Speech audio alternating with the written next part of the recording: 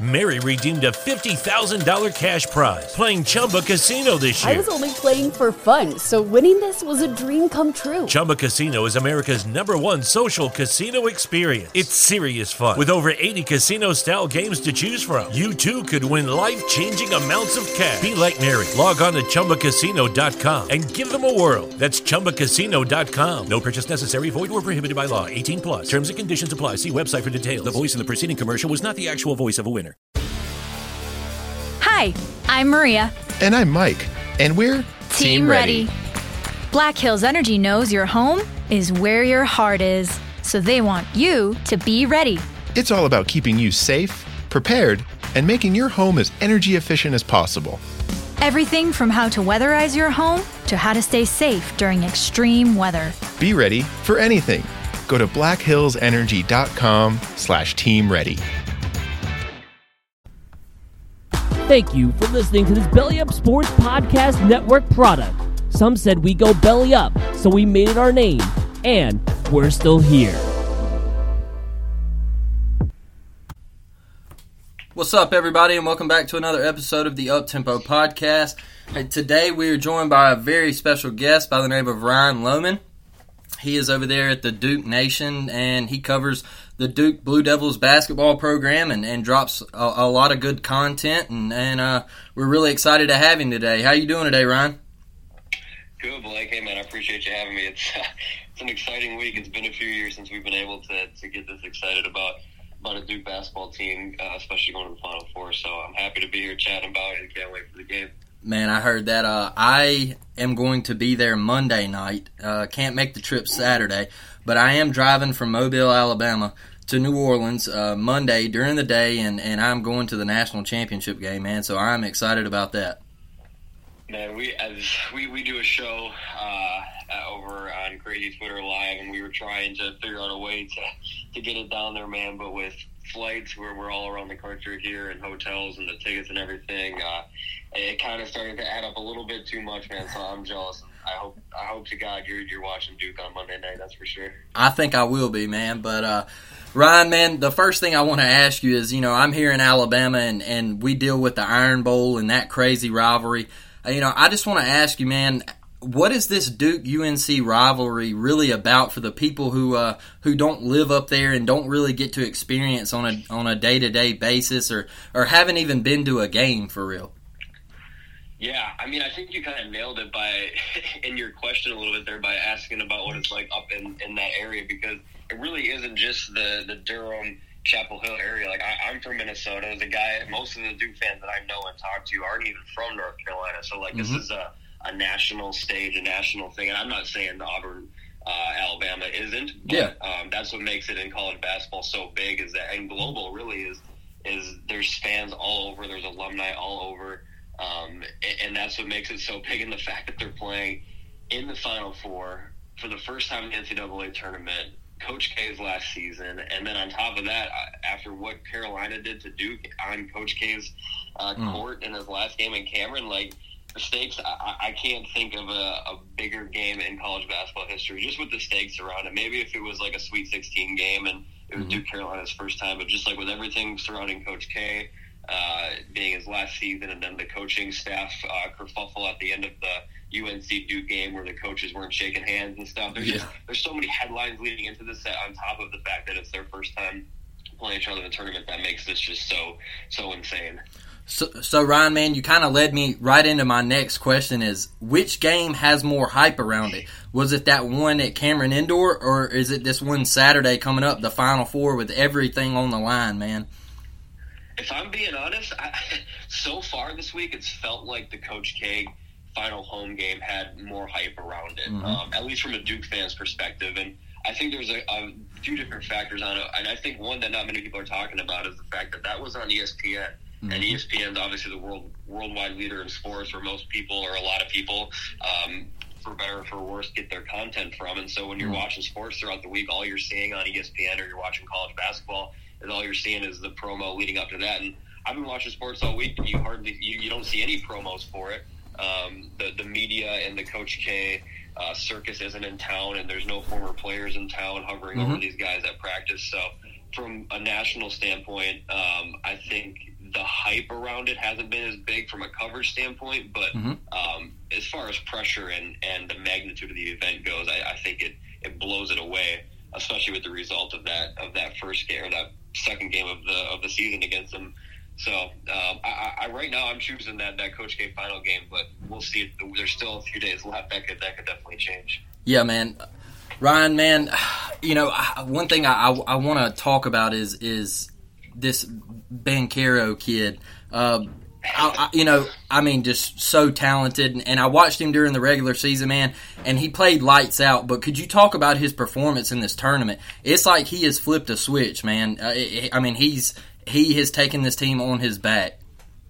Yeah, outside of the Carolina game at Cameron, he played okay then too, but he's really shown this year that he steps up in big moments, especially earlier in the year when we played Kentucky and Gonzaga. He kind of had his coming out party there, and now that we're in the tournament, everybody's kind of like, all right, here's your time to come in and prove why you should be the number one overall pick. And as of right now, there's a lot of scouts and highly respected people in the industry that are saying he's kind of playing his way into that, especially with Holmgren getting knocked out by Arkansas a little bit earlier than most expected. I said it before the tournament where this is where a lot of guys can improve their draft stock, and I think Banchero, as well as a couple other guys in the Duke squad, and Griffin, Williams, and Moore have all improved their draft stock tremendously. The fact that he's been so consistent and he stepped it up on the defensive end mainly has been a huge reason why Duke is where they're at. Man, that's good stuff. I'm a huge Auburn fan, Ryan, and I feel like Jabari Smith kind of played his way out of that number one overall draft pick. I know a lot of Auburn fans disagree with me, but he just didn't show up against Miami, and he struggled that night. And the ACC just took it to the SEC, man. I mean, all the hate that the SEC took, they really showed out in the tournament, man. And I mean, it's hard to go against them and say that they're not the best basketball conference. I mean, who do you feel like that is? Yeah, I mean, now we had 3 out of the 8 in the Elite Eight. Yeah. I mean, here's the thing: from top to bottom, the mid to the bottom part of the ACC was really bad. It was probably one of the worst in the Power Five. But I think what got overlooked throughout the season was, at least when the latter end of the ACC play came, was the upper half of the conference. So like Wake Forest ended up getting snubbed, although they were like a 25-win team. And then when you have teams like Miami who started off really strong and kind of tapered through the middle of the season and then kind of bounced back, and then you had Virginia Tech winning the conference tournament. So I completely agree with the ACC being a little bit underrated. I joke on Twitter all the time because I have analytical friends who follow my account, so I kind of tweet at them, jokingly saying that the ACC was the best conference in the country. But from top to bottom, they definitely weren't, especially in that mid to lower section. And the Big Ten, I always feel is a little bit overrated.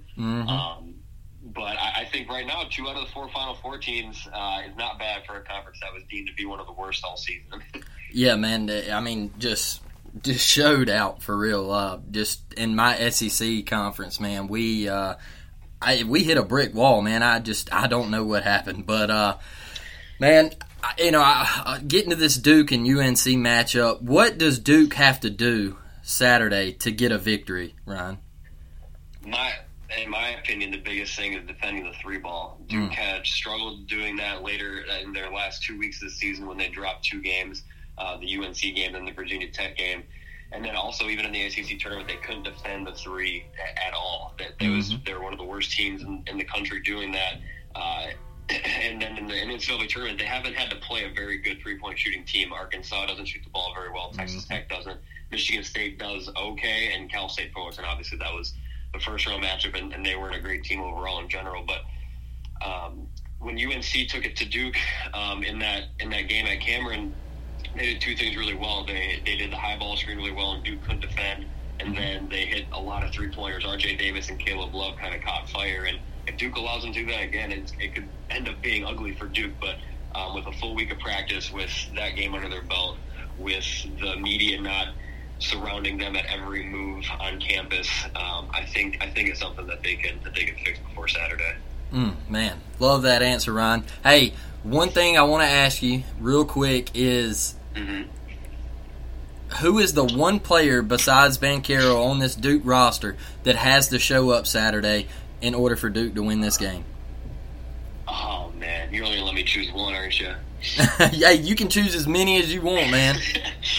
I do think the continuing his great play has to be Mark Williams.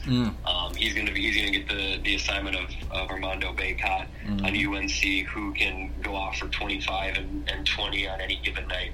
He's an animal down low, and if Mark can keep him contained and defend that high ball screen a little bit better this time around, I think he's going to be the key, at least in this game.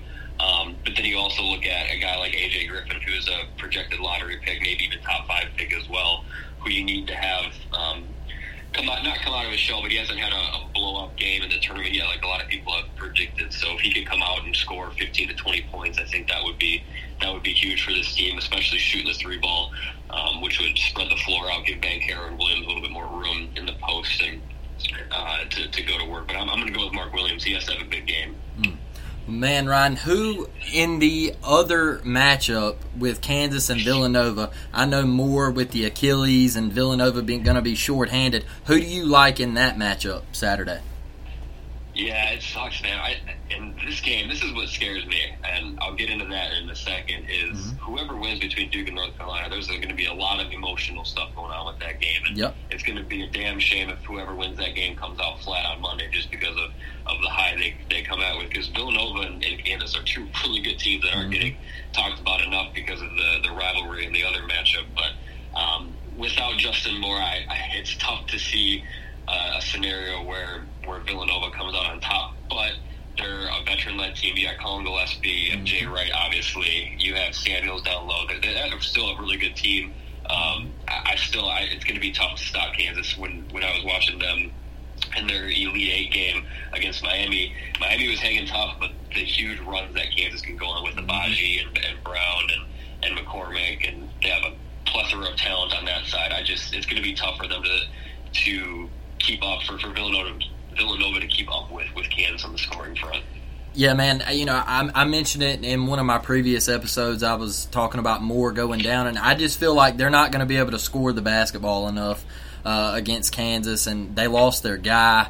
And, Gillespie, he even said it in the post-game press conference the other night. He said, without him, we're not even in this situation. And my pick, man, is Duke and Kansas Monday night. I think it's going to be absolute fireworks. But could you give me your pick? And does Duke move on? Do they beat UNC? And could you give me a score prediction?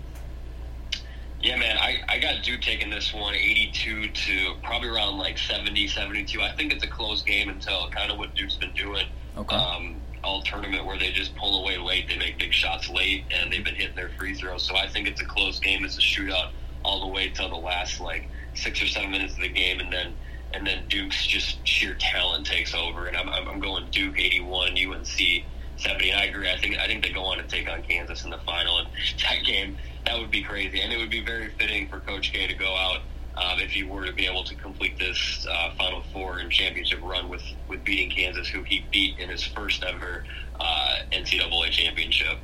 Wow, man. Yeah, and I mean, Bill Self, a Hall of Fame coach, and Duke cutting down the nets, man, that would be so special. But Ryan, one thing I do want to ask you, man, before I let you out of here, is I know Coach K moves on after this year. You guys, y'all have a coach in waiting, is that correct? Yeah, man, we got associate head coach John Shire in waiting right now. So the as soon as that buzzer goes off on hopefully Monday night, the transition begins, and we're in a brand new era with Coach K retiring. But Coach K, he don't Tom Brady us, does he? No, some people made the jokes about that, but if that were to happen, I think Twitter would explode. He has enough critics as is. I don't think he could ever pull that off. Oh, man. Well, Ryan, man, hey, one thing I want you to tell my listeners, man, is how long have you been doing this and creating content and following Duke, and drop a Twitter handle for my followers so they can go follow you, man. Yeah, for sure. I appreciate that. No, I've been watching Duke since I was really young. My grandma was a big Coach K fan, so I mean, everybody always asks, where's your degree? And it's like, well, going to Duke is tough enough. So I did not go to Duke. I've just been a lifelong Duke basketball fan. I've been running this Twitter account for the last, I think it's 9, almost 10 years now. It was just a super off-the-cuff thing I did, create an account on Twitter just to be a fan page, and I was one of the first ones to do it, and it's kind of blown up a little bit more than I ever expected. So the Twitter account is at the Duke Nation, and myself and another one of the popular Duke Twitter accounts run a crazy Twitter live show. It's a post-game show after most games, and that's kind of blown up the last few months as well. So it's been a fun time. I appreciate y'all if you checked it out. And yeah, man, this has been fun. I appreciate you having me on. Yeah, man. Ryan, hey, if they cut the nets down Monday night, man, I'd love to get you back on here and talk a little bit more about it. What do you feel about that? Hey, man, I'll make all the appearances I can and spout off about Duke's championship run if they can complete it. So I'm definitely in. That's awesome, Ryan. Man, I really appreciate you coming on once again, and we'll talk soon, man. Awesome. Take care, Blake. Appreciate you. All right, Ryan. Wow, everybody. Whew. Another heat piece episode right there.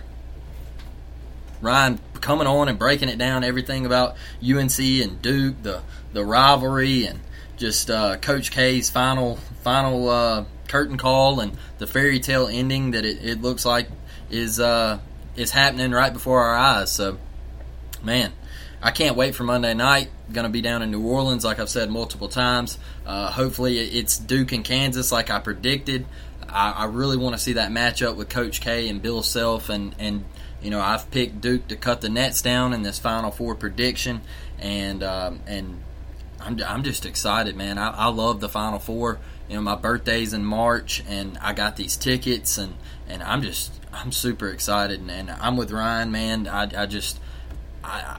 I see it playing out before our eyes, and I like Duke to cut the nets down. So once again, you know, I want to thank Belly Up Sports for letting our podcast come on, and we are so thankful for that. And Ryan, man, I really appreciate you coming on and giving us your content and letting my listeners know about your Twitter page and all you're doing with your content. And hey, guys, I appreciate y'all joining me, and until the next one, I'll catch y'all later. Mary redeemed a $50,000 cash prize playing Chumba Casino this year. I was only playing for fun, so winning this was a dream come true. Chumba Casino is America's #1 social casino experience. It's serious fun. With over 80 casino-style games to choose from, you too could win life-changing amounts of cash. Be like Mary. Log on to ChumbaCasino.com and give them a whirl. That's ChumbaCasino.com. No purchase necessary. Void or prohibited by law. 18+. Terms and conditions apply. See website for details. The voice in the preceding commercial was not the actual voice of a winner. Hi, I'm Maria. And I'm Mike. And we're Team Ready. Black Hills Energy knows your home is where your heart is, so they want you to be ready. It's all about keeping you safe, prepared, and making your home as energy efficient as possible. Everything from how to weatherize your home to how to stay safe during extreme weather. Be ready for anything. Go to blackhillsenergy.com/teamready.